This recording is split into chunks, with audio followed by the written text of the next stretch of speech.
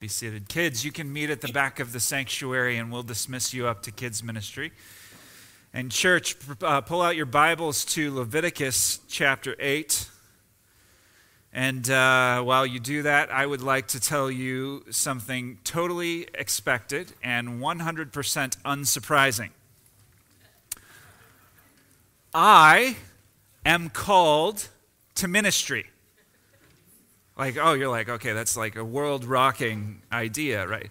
I am called to full-time vocational ministry. And you know what some people ask me sometimes? How did you know that you were called to ministry? And I indeed have had some experiences of God prompting me to give more clear and direct pursuit to ministry. But I always feel a little weird when I get the question, how did you know you were called to ministry? Because my awareness of my calling has nothing to do with those promptings that I told you about. Right? Like God, so God prompted me to kind of clearer pursuit, more direct pursuit of certain things. But my calling, I feel weird when I get the question because my calling to ministry had nothing to do with those promptings. Now, the promptings, what they did do is they clarified for me gifting, and they clarified for me passion, and they were affirmed by other people in my life, right? And so all of that is significant, but do you know how I knew I was called? Let me tell you how I knew I was called. I knew I was called to ministry because you're called to ministry. Right? I knew that I was called to ministry because every believer in Jesus is called to ministry. Right? There's just no question about this. You are called to full-time vocational ministry. Now, those words that we use, what they literally mean, describe the same thing for me and for you. Now, that's going to look different between how you and I exercise that ministry, how we work it out, right? You have a job, and I understand, you have, a lot of people in this room have jobs, have occupations that you carry out. But if you believe in Jesus, your job is a part of your ministry. Right? It's something that it's a part of your expression of being a minister of the good news of Jesus. So how do I know this?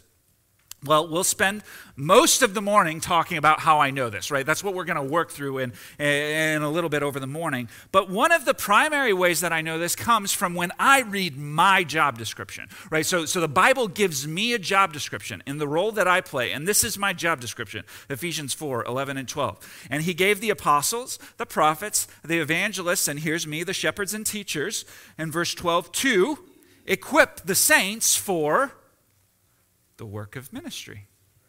Right? The implication is that, yes, I am doing work, but I am not the only person doing the work of ministry. The work of ministry is something that we all own for the building up of the body of Christ. So what that means is that my job, the job of our elders, the job of people who are gifted with leadership and with teaching and with specifically apostleship and prophets and evangelists, right, and shepherds and teachers, we have a primary job description that is to equip all of God's people for the ministry. In fact, what that means is that we are in fact meant to make ourselves replaceable, right? Like we work ourselves out of a job. That's our goal. That's what we're trying to do.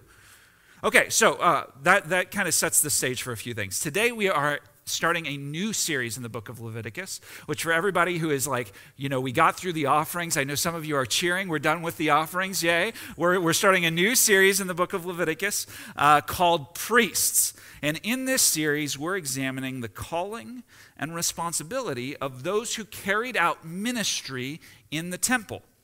So, because Leviticus was always training God's people for what God was going to do later, we're discovering the significance of what the job of priests has for our own calling, because the New Testament job title for followers of Jesus is priests. We're called priests. Debbie read it for us this morning. At the end of time, when everybody's looking around and saying, who is worthy to open the scroll? Everybody says Jesus is worthy. The Lion of Judah is worthy. One of the things that he has done is he has ransomed a people to himself and made them, it says, a kingdom of priests to God. That is one of the job titles that we are given as followers of Jesus. So what does it mean that we have a priestly ministry calling, and how should we carry it out? That's what we are examining in this new series. So, Leviticus 8, 1 through 3 says this. In verse 1 it says, "The Lord spoke to Moses, saying, take Aaron and his sons with him, and the garments and the anointing oil and the bowl of the sin offering and the 2 rams and the basket of unleavened bread." Verse 3, "and assemble all the congregation at the entrance of the tent of meeting." So up to this point, the only thing that has happened in the book of Leviticus has been God giving instruction to Moses. Right? So we talked about all of those sacrifices and all of the different kinds of offerings that people could bring, but up to this point, nobody has actually offered a sacrifice. Nobody has done anything in the new sanctuary, in the new temple, or in the new tabernacle. Like, nobody has done anything in relation to these things. Only up to this point has there been instruction given. And so Moses, what that means, if you remember our story and kind of how the narrative progressed, we started Leviticus, and at the end of the book of Exodus, Moses, like, God had come to finally dwell in the tabernacle, and it was all exciting and all this stuff. But then you see at the book of Exodus, Moses could not go into the tent of meeting. He was not able to get into where God was. And this is a problem, right? Because Moses needs to be able to commune with God. And so it's really problematic if the leader of God's people cannot get to where God is. And so then we get all of this instruction, and we're still in this place after the instruction where Moses cannot get in. This tabernacle has been built with human hands, but not one sacrifice has been offered, not one action of preparedness has taken place. And so God has given the instruction, but then now the instructions actually need to be carried out. That's where we're at right now. So what God does is he says, in order to get us ready to be carrying these instructions out, we need to gather everybody together. We're all going to witness the same thing together. And so they all come together and witness how this tabernacle that they have built together is going to become usable. And so this is what they do. We're going to see something happen with the priests. And there are 2 major movements of our passage today. The first thing that we're going to see is kind of the priests being presented before the people. Just this reality that the priests are coming forward and the reality of their responsibility is coming before the people. But then we're actually going to look at the process of preparing the priests for what they have to do. So we have the presentation of the priests, and then we have the preparation of the priests. So the presentation first. In verse 6 of chapter 8, it says this: "Moses brought Aaron and his sons and washed them with water." So in order for the people to be able to relate to God, right, because that's the goal of this whole tabernacle thing, God is with his people, they need relationship with him. The priests are the people who facilitate that. You cannot have a temple system without priests. You cannot have relationship with God without priests. And so Aaron and his sons are the priests. They're the first kind of installment of these priests that we're looking at. And it's crucial that the people of Israel are able to witness these priests being set apart for their special purpose, because Israel cannot relate to God without priests. Israel cannot make sacrifices without priests. Israel cannot be forgiven without priests, right? They need these people in place. And you add to that the priests are the only ones who are allowed to handle God's holy things. And we talked last week a little bit about the holy things and the kind of gravity they have, the significance that they play. In fact, the danger that you encounter if you do not handle them rightly. And so these people, these human beings that God is setting aside, they need to be qualified for the task that is set before them. There's a problem that none of them is qualified. Right? Like, not one of them is actually ready or prepared in any way to do this most holy job that they have been assigned. And so starting with this washing of water, we will observe them every step of the way, getting to the point where God considers them ready to perform the responsibility that they've been given. But I just want to ask this question. The question is this: why do we need priests. And this is kind of like the 30,000-foot view of what priests do, why they exist. We need priests because priests help people relate to God according to his word. So there are two verbs in there, help and relate. So priests help according to God's word, right? So priests can't just do whatever they want to do to help people relate to God's word. They have specific instructions for how they help people. But then the people relate to God, and also the people can't relate in whatever way they want. They also do so according to God's word. And for what it's worth, yes, this idea that we are people, we, New Testament priests, people who believe in Jesus, that we help people relate to God, it's significant, but it's worth saying that we still do so according to God's word. And we still invite people to relate to God according to his word. We can't just make things up and say, well, yeah, if you just, free float out in the world, you can feel God's presence and you can, no, everything that we do, the words that we do, the things that we encourage people to do, it's all comes to us from God's word. Right? So our helping, people relating, all of this is according to the instruction that God has given. 1 Peter 2:9 says this to us: you are a chosen race, a royal priesthood, a holy nation, a people for his own possession, that you might proclaim the excellencies of him who called you out of darkness and into marvelous light. So before we move too far, can we just recognize what a tremendous privilege it is that we have been called to this task? Right? God saves us, but he doesn't stop at saving us. He says to us that he wants to use us. Right? There are people trapped in darkness who are asleep, who are stuck under the weight of addiction and sin and various kinds of things. They're in desperate need of connection to their Creator. There are people under threat of hell if they stay in darkness. There are people who have never known what it is to relate to God. There are people who are isolated and disconnected, people who do not understand why they even are alive. And God says to you, you have the calling to show them what it's like to relate to me. Right? You have the calling to be a part of my people who love each other and show people what my love looks like. You have the calling to experience wholeness and forgiveness and reconciliation with me, and then extend the opportunity for wholeness and forgiveness and reconciliation with me to others. You have the opportunity to show them what light looks like when they are stuck in darkness. That's given to every single one of us who follows Jesus. So it's a tremendous opportunity we have, and we'll continue exploring it here. In verse 7 of chapter 8, it says, about the high priest, he put the coat on him and tied the sash around his waist and clothed him, this is Aaron, with the robe, and put the ephod on him and tied the skillfully woven band of the ephod around him, binding it to him with the band. Verse 8, and he placed the breastpiece on him, and in the breastpiece he put the Urim and the Thummim. Verse 9, and he set the turban on his head, and on the turban in front he set the golden plate, the holy crown, as the Lord commanded Moses. Now, we're not going to get into the detail of everything that the high priest was wearing. I encourage you, if you want to do research, we actually covered this when we looked at the book of Exodus, because Exodus also talks about all of these different pieces that the high priest was supposed to wear. But I just want to help you understand the significance. When people are witnessing this, what the high priest is wearing, what adorns his body, is the most utterly dazzling thing in all of the camp of Israel. Right? So when the high priest is standing up there in front of them, that is the most striking thing to look at, the high priest and what he is wearing.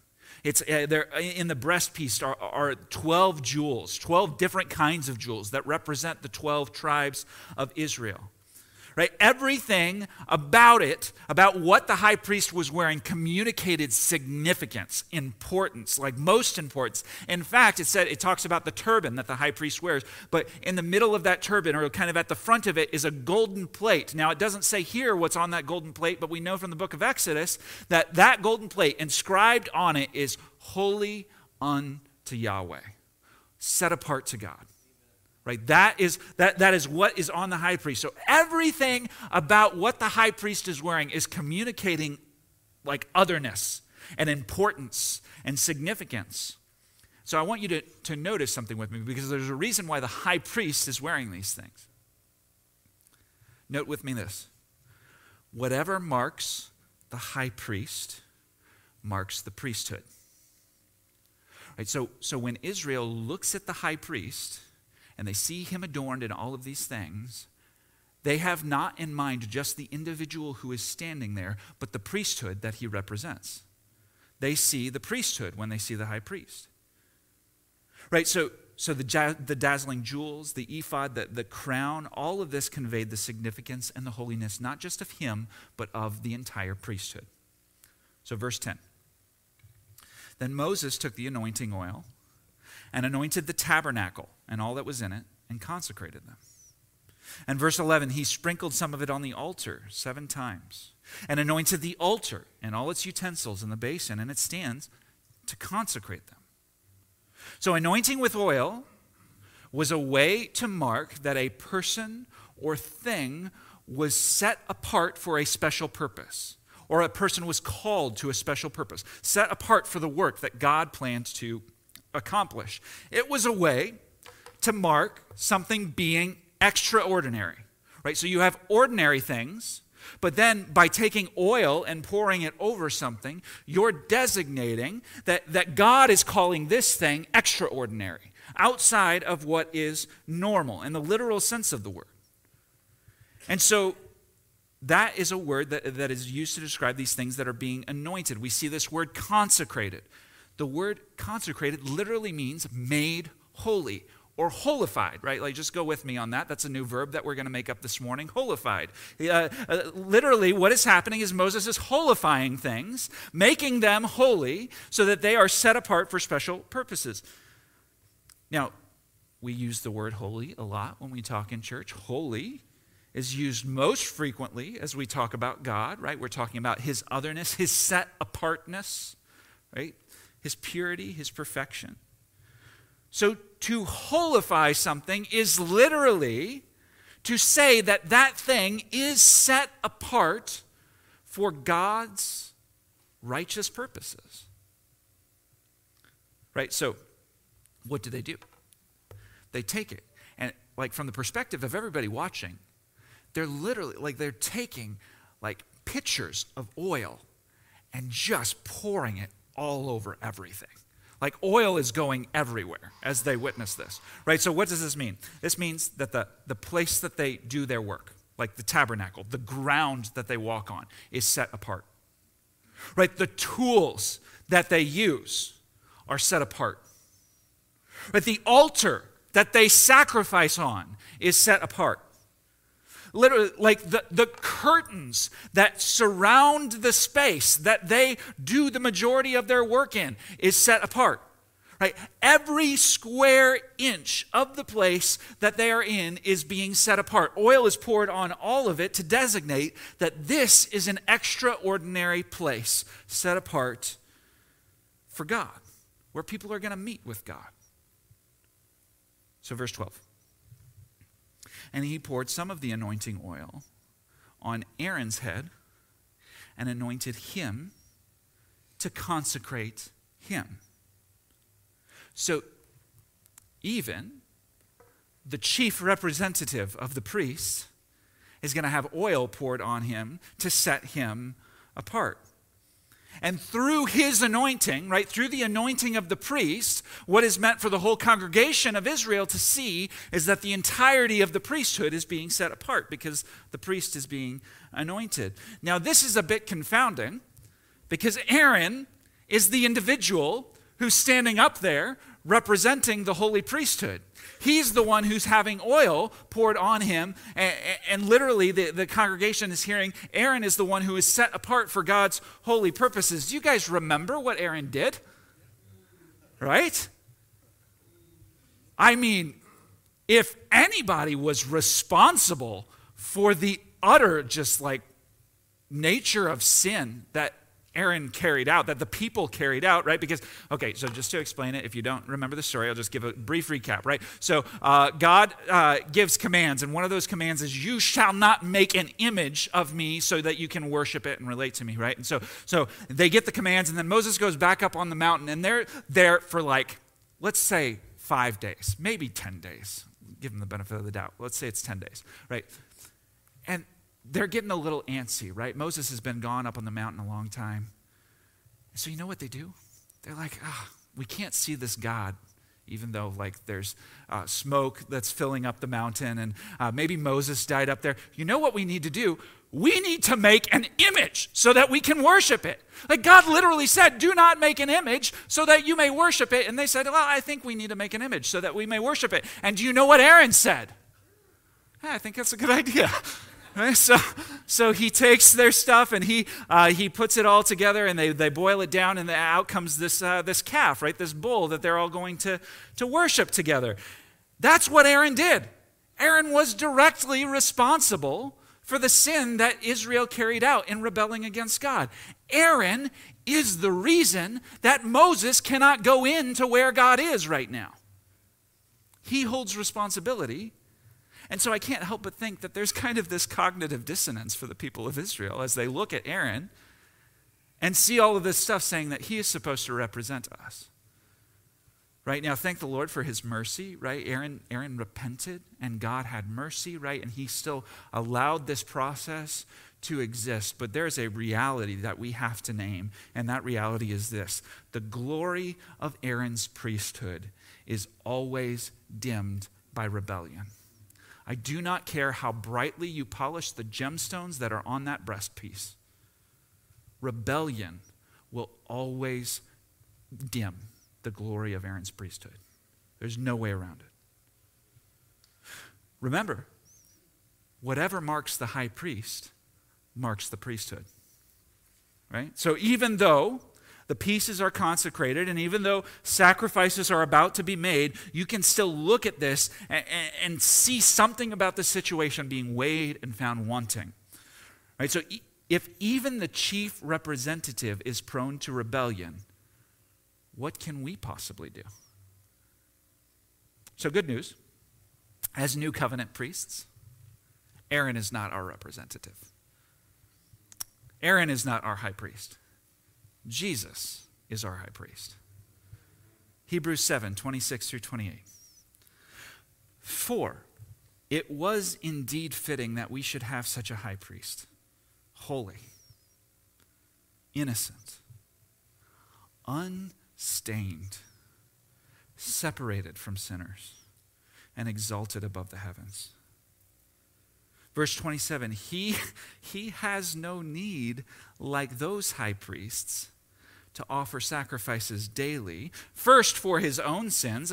He has no need to offer sacrifices for his own sins because he was holy and innocent and unstained and separated from sinners. He had no need for that because he was perfect. But then he had no need to offer daily sacrifices for those of the people, since it says he did this once for all when he offered up himself. Because he was himself a perfect sacrifice, his sacrifice was sufficient not just to cover a sin until it's repeated, but to cover all sins, past, present, and future, once for all. That's that high priest. In verse 28, Jesus, our high priest, it says, for the law appoints men in their weaknesses as high priests. But the word of the oath, which came later than the law, appoints a son who has been made perfect forever. That's our high priest. Right? That's Hebrews. The book of Hebrews telling us, hey, the priest who marks our priesthood is far better than any of the previous high priests.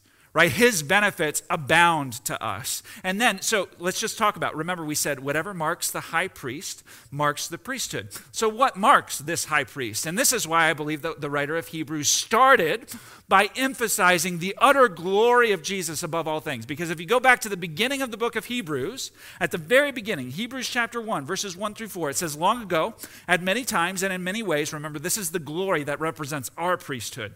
And many times in many ways, God spoke to our fathers by the prophets, but in these last days, he has spoken to us by his Son, whom, let's just listen for the things that mark the glory of this new priesthood, whom he appointed the heir of all things, through whom also he created the world. He, that is Jesus, is the radiance of the glory of God and the exact imprint of his nature. And he upholds the universe by the word of his power. After making purification for sins, he sat down at the right hand of majesty on high. And verse 4, having become as much superior to angels as the name he inherited is more excellent than theirs. Right, so you want to talk about a high priest who's got his act together, right?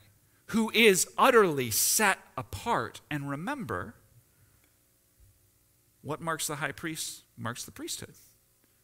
So, church, this is remarkably good news. Jesus' priesthood is marked by Jesus' perfected glory. The priesthood that we are a part of, that he calls us, we are called his priests, right? The priesthood that we are a part of is not marked by the dimness of rebellion. It's marked by Jesus' perfected glory. Now, why would I spend all the time kind of going into this and trying to labor over this to help you understand? What are the implications of this for you? I have at least 3. Number 1, this demolishes the lie that God could never use you.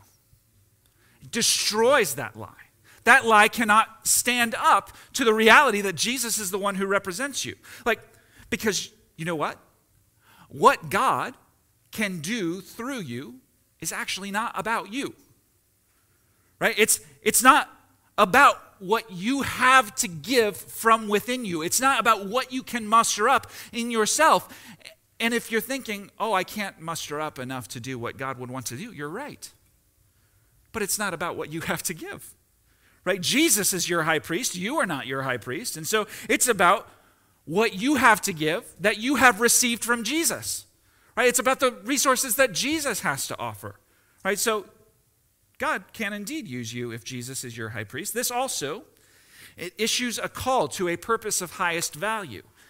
The writer of Hebrews is laboring really, really hard to make sure that you know that Jesus is kind of like the most important figure in the entire universe. Right? Utter first importance is where he sits. Right? And so if he is of first importance, then everything that we would do as a result of being a part of his priesthood means that it all points back to him. It all lifts him up. It all glorifies him, right? So this is this purpose that we have been called to. No matter how we feel about it, it is the most significant purpose that we can live into. It's the most significant thing that we can set our minds to, set our efforts to. So it issues a call to a purpose of highest value. But then finally, and I think most importantly, what this does is that this reframes everything that you call ordinary. Reframes everything that you call ordinary. As our high priest, Jesus pours out his anointing, right? Remember, anointing told us what was set apart. He pours out his anointing on us by Holy Spirit. Holy Spirit empowers us and consecrates us for ministry, right? He gives us gifts. He strengthens our faith. He kills sin. He makes us bold. He leads and directs us. He is the living God with us. So, not only have you been anointed with Jesus' anointing, but you can be left to assume that the places you go and the tools you used, much like oil was poured out over the entire sanctuary, right, on the very ground that they walked on, if you're to understand the places you go and the tools you use as extensions of the ministry that God has called you to, then that means that the places you go and the tools you use to carry out his priestly calling are set apart for the work that he wants to do. Right, so implications, what does this apply to? Well, it most certainly applies to work that you do in the church. So, forgive me for being a little bit inane and maybe, oversimplifying things, but, folding bulletins is consecrated ministry. Right? Greeting people at the doors is consecrated ministry. Making coffee is consecrated ministry. Running sound is consecrated ministry. Cleaning the church is consecrated ministry. Mowing the lawn is consecrated ministry. Praying for each other goodness is consecrated ministry. Playing with babies in the nursery is consecrated ministry. Right? Serving with our kids' ministry and teaching kids is consecrated ministry. Counting the money is consecrated ministry. Speaking words of encouragement to one another is consecrated. Preparing communion is consecrated. Singing and worship is consecrated. Gathering together for worship is consecrated. Right? All of it is set apart for holy purposes. Not one part of it is outside of this category that we call set apart. When it's done for him, it's consecrated. So that's things in the church. Right? But it also applies to the places we go out to from here. Your relationship with that impossible coworker of yours is consecrated. Your walks around your neighborhood are consecrated. Right? Your divine appointments at the coffee shop or in your front yard are consecrated. The gyms at Horizon and Sycamore Trails are consecrated. Right? The acts of selfless service for those you know who are struggling, those are consecrated. Every act that you take in carrying out every piece of that acronym of bless is consecrated. Right? Your sharing of God's word with those who need it is consecrated. Your integrity in your job is consecrated ministry. All of it is something that your high priest calls holy unto Yahweh. All of it. Because he has called you to it to be a priest who handles holy things in everything that you do. Right, so church, get this. This is the big idea that I'm trying to emphasize here. Your priestly calling is as eternal and significant as the name of Jesus. The name that is above every name. Every single aspect of what you do as an extension of what Jesus has called you to is as important and significant as his name. So do not doubt your calling as a priest, because every part of it that you carry out is as important as his name. So verse 13. It says this: Moses brought Aaron's sons and clothed them with coats and tied sashes around their waists and bound caps on them as the Lord commanded Moses. So these priests, now they go through a bit of ceremony that everybody's going to witness. The sight of all Israel is going to witness them. So yes, they are anointed now and they are washed and they are clothed with these robes, but now offerings need to be brought. Sacrifices need to be made before this priesthood is ready to carry out their calling. So verse 14 of Leviticus 8, it says, then he brought the bull of the sin offering. So step one of preparing these priests for their calling is that their sin debt must be paid and they must be purified. They need to offer a purification offering. And so Moses comes and he offers a sin offering for them. So skip down to verse 18. That's step one. Their sin debt needs to be paid. Step two. Then he presented the ram of the burnt offering. You remember the burnt offering? It represents to us that God wants the whole thing. He wants every part of us, right? Every part of that animal went up to God. It was taken up in smoke. And in the same way, God demands every single part of our lives. So when they give that burnt offering, they are reminded of the fact that every single part of them belongs to God. That's step two, burnt offering. Step three, verse 22. Says this: then he presented the other ram, the ram of ordination. And Aaron and his sons laid their hands on the head of the ram. So we did not walk through an ordination sacrifice when we did all of the offerings, because this applies to only one circumstance. It applies to the preparation of priests. So let's talk about this word ordination, because that was you remember, if you were here a year ago, I got ordained, and my ordination does not match anything about what the biblical ordination looks like. So, yeah, amen. That's right. That's right. So what does this word ordination mean?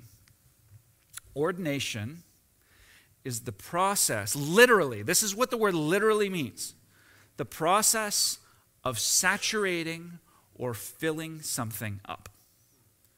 Right? So if you think of a cup, you fill that cup up with water, you can talk about that cup being ordained with water. Or if I were to take a pitcher of water and to pour it out over this table so that it covers the whole table, right? You could talk about this table being ordained with water. That's the kind of imagery that we're talking about with ordination. Right? So we've kind of made up this religious word and applied it, but literally we're talking about the idea of something being saturated. Right? So this is interesting as you think about this in the book of Genesis, because this is where this word comes up. Genesis 6:13. And God said to Noah, I have determined to make an end to all flesh, for the earth is ordained with violence through them. It's the same exact word. The earth is ordained with violence through them. Behold, I will destroy them with the earth. The idea is that the earth is saturated, that the earth is filled up with these kinds of things. And so the same word is used here in Leviticus 8:22. Right? So God is saying to the priests, your whole life, you have been living in a world that is saturated with brokenness and with death. That's what you have been soaking in the entire time that you've been living. So in order for me to use you, here's step 3 of their preparation. My priests need to experience a holy saturation. Right now, up to this point, you have been living in unholy saturation. Right? But for me to use you, you need to experience a holy saturation. So what does that look like? 3 big ideas that describe this saturation. First in verse 23, it says, so the ram that he brought forward for this ram of ordination, he killed it, and Moses took some of the blood and put it on the lobe of Aaron's right ear, and on the thumb of his right hand, and on the big toe of his right foot. And just a note, after he does this with Aaron, he does it with all of Aaron's sons, who are the priests as well. So first of all, why blood? Well, we've talked about this a few times, but you cover, like when they splattered blood against the altar, the life of the thing is in the blood, right? So the idea is that the altar, as it sits outside of the place where God's presence is, the altar is being contaminated by death and by sin constantly, because out here in this world is where death and sin is. God and life are in there, in the sanctuary. So as the altar sits out here, we have to keep putting life, blood, on the altar to purify it, to make it prepared to present sacrifices to God. Blood is being now put on the priests to purify them, to get rid of the death, or to cover the death that they are being contaminated with. And so on the right ear, on the right hand, and on the right foot. This is representing something for us. It's telling us that, like in a world where people are listening to the voice of death and lies, that the priests listen to the voice of life and truth. Right? It's telling us when they put it on his right thumb that in a world where people set their hands to the works of death, you accomplish the Lord's work of life. Right? When it's put on the right foot, in a world where people walk in the counsel of the ungodly and stand in the path of sinners and sit in the seat of scoffers, you walk in the ways of the Lord. Right? So in every one of these ways, it's saying that God's priests are set apart to hearing and doing God's will. So let's talk about what holy saturation looks like. We're going to just develop a list that Moses is building out here for us. Holy saturation looks like, number 1, being set apart to hearing and doing God's will.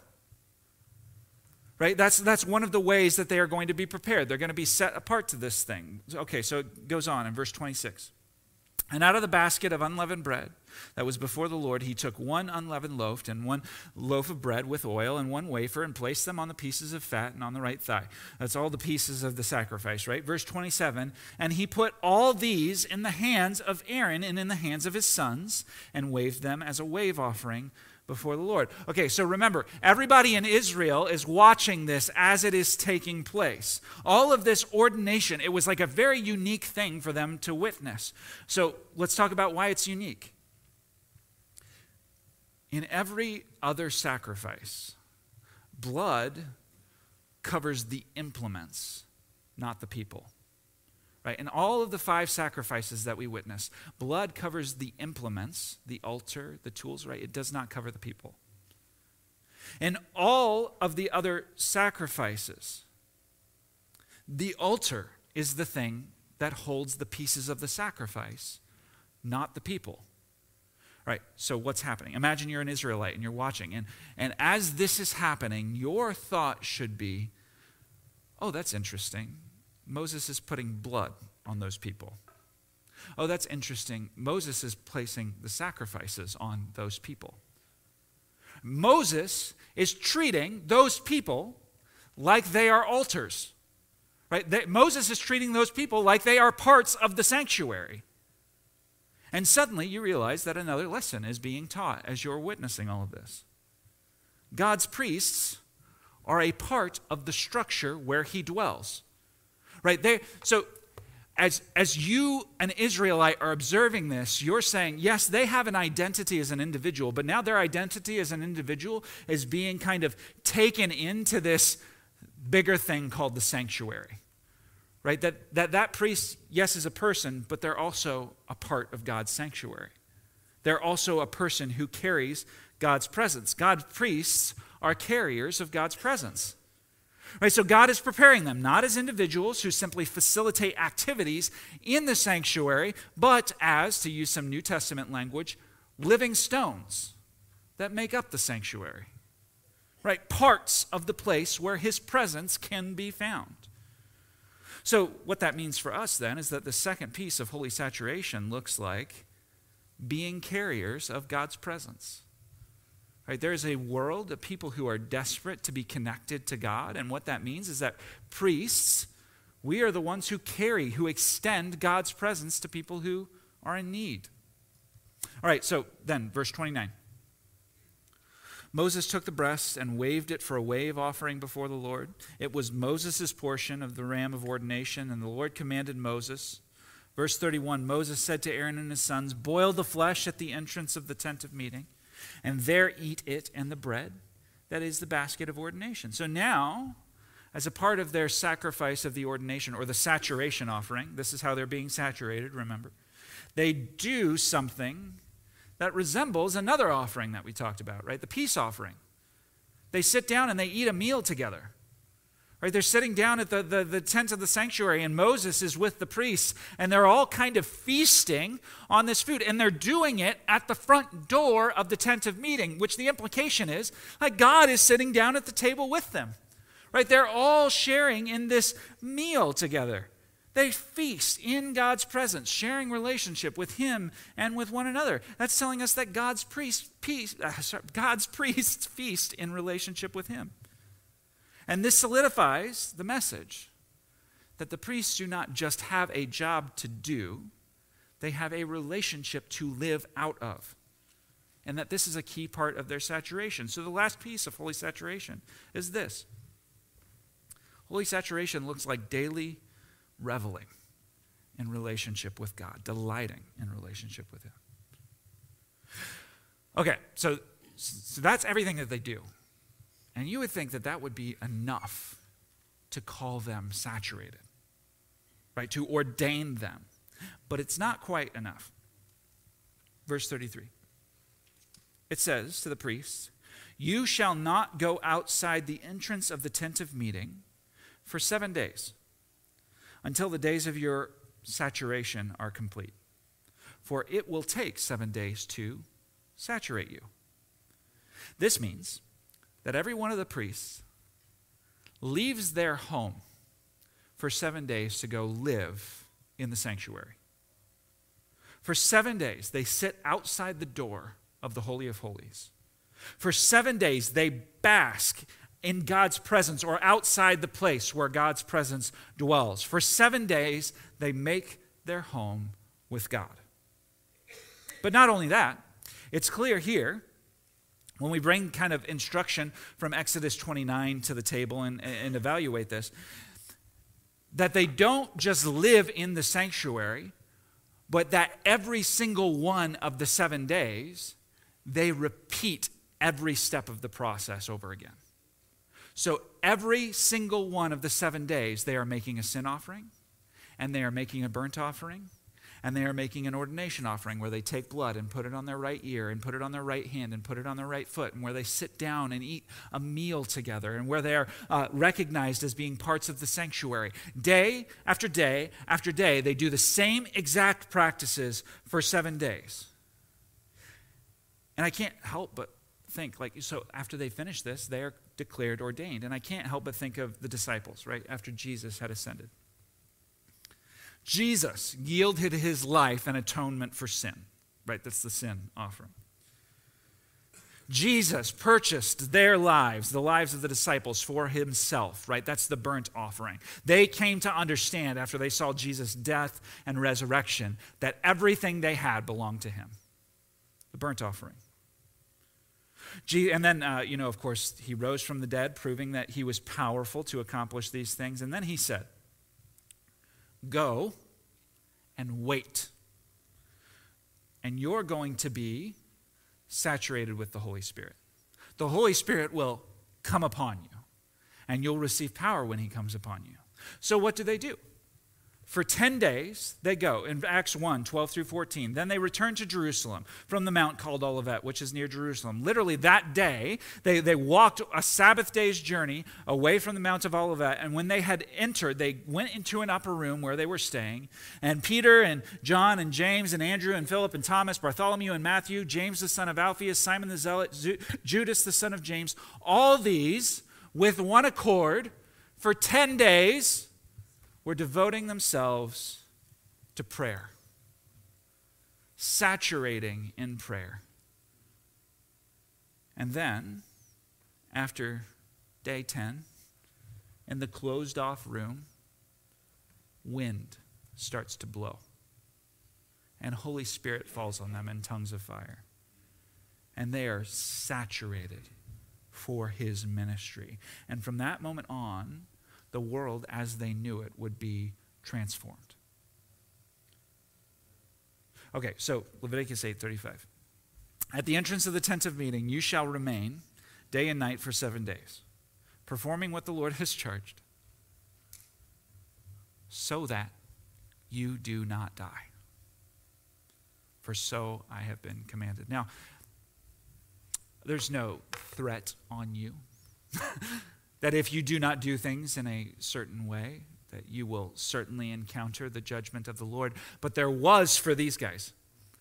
The holiness of the Lord was so powerful. The importance of carrying out every single detail of his commandments was so important that they had to be fully saturated, fully set apart from this world in order to be prepared for the work that they were calling them to. And if they weren't, if they missed it, one of the 7 days, right? Then the threat is on their lives because they are dealing with the very holiness of God when they deal with these things. Okay, so what? I have a few, and we're going to roll through them pretty quickly. Number 1, becoming God's priest starts with faith in Jesus. Right? So if you want to be used by God, if you get a sense, I have to have a bigger purpose, right? God has to be calling me to something here. I want you to first know that we don't do for God, we live life with God, right? So the beginning of what God does through us starts with a reunited relationship with him, right? And we actually live out of that place of reconciled relationship with him. So if you are here this morning and you have not placed your trust or your faith in Jesus, and I'm talking up here and you get the sense like, oh, I believe that God wants to use me, I'm going to tell you first that you need to be reconciled to God.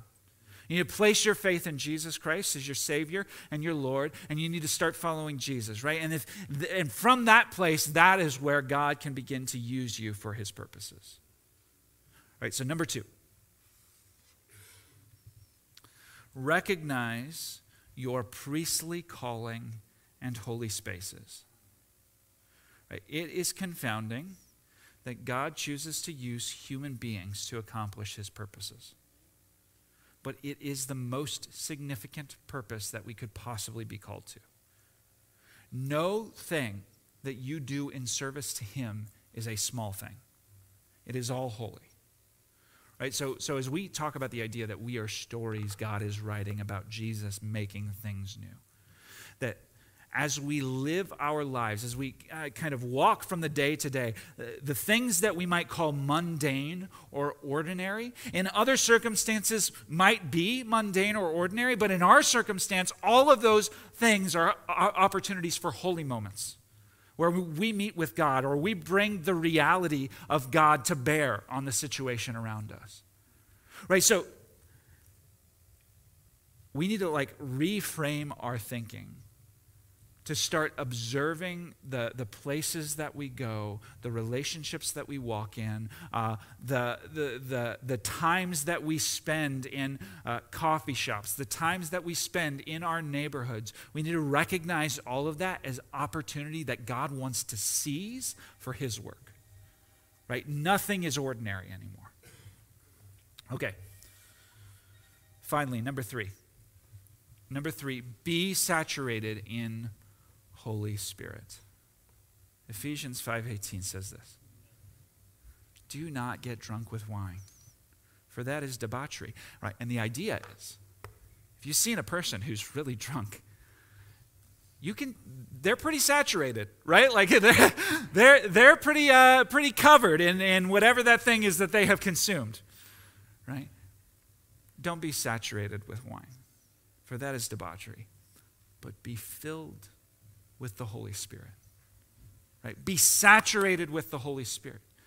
The reason he is saying this is because if you are going to accomplish the things that God has for you to accomplish, just as, when you imbibe alcohol and then you get enough of it and you get to the point where that thing actually begins controlling you instead of you controlling you, he's saying, let's not let that thing be the thing that controls you. Let's let Holy Spirit be the thing that the one who controls you. Right? So be filled with Holy Spirit. So you are called to a responsibility, but guess what? It is not within you to perform the responsibility that you have been called to. Right? You have to draw on what Jesus has given you, which means that you need to be filled with the Spirit. And being filled with the Spirit only comes when we create intentional space for him to fill us. And that's why we emphasize practicing spiritual disciplines. Right? I just want to, as we close this morning, I want to read this quote to you. A spiritual discipline is any activity that will eventually enable me to do that which currently I cannot do by direct effort. Right? It is a holy and a righteous calling that we have been called to, and it is not currently within us to do the things that Jesus wants to do through us. We need to rely on Holy Spirit. As we even consider how far God has taken us, Bob Petty, our district superintendent for the Midwest District, one of the things that he has reinforced to our pastors time and time again over the last 2 years is this. The thing that he has reinforced to us is that the disciplines that have gotten you here will not get you there. What has brought you here will not get you there, right? We take steps and we engage new disciplines to create the space so that what we cannot currently do by direct effort, we will rely on the Holy Spirit as we create space for him to fill us. We will rely on him to do through us time and time again. You need whatever Holy Spirit has to offer. And the only way that Holy Spirit will do his saturating and shaping and empowering work is if you cultivate the space for him to do so. So what does this mean practically? Don't neglect worship. Right? Create space for intentional prayer and reflection. Spend time in the Word. Let it shape you. Imagine things in your life where you really want to see God move, and spend time fasting and praying for those things. Right? Practice spiritual disciplines. Create space for the Holy Spirit to work. So that's what I want to tell you. So now something else that I want to do this morning. Instead of doing communion, we are doing something a little different. So I'd like to invite the elders to come up here. The elders are those who have been tasked with the responsibility to equip the saints for the work of the ministry here at Renovation Church. And so as I was thinking about what the Lord was doing through this, I thought it would be especially appropriate. We all have been given ministry to do. We have responsibility that God has called us to as an extension of the work that he's done inside of us.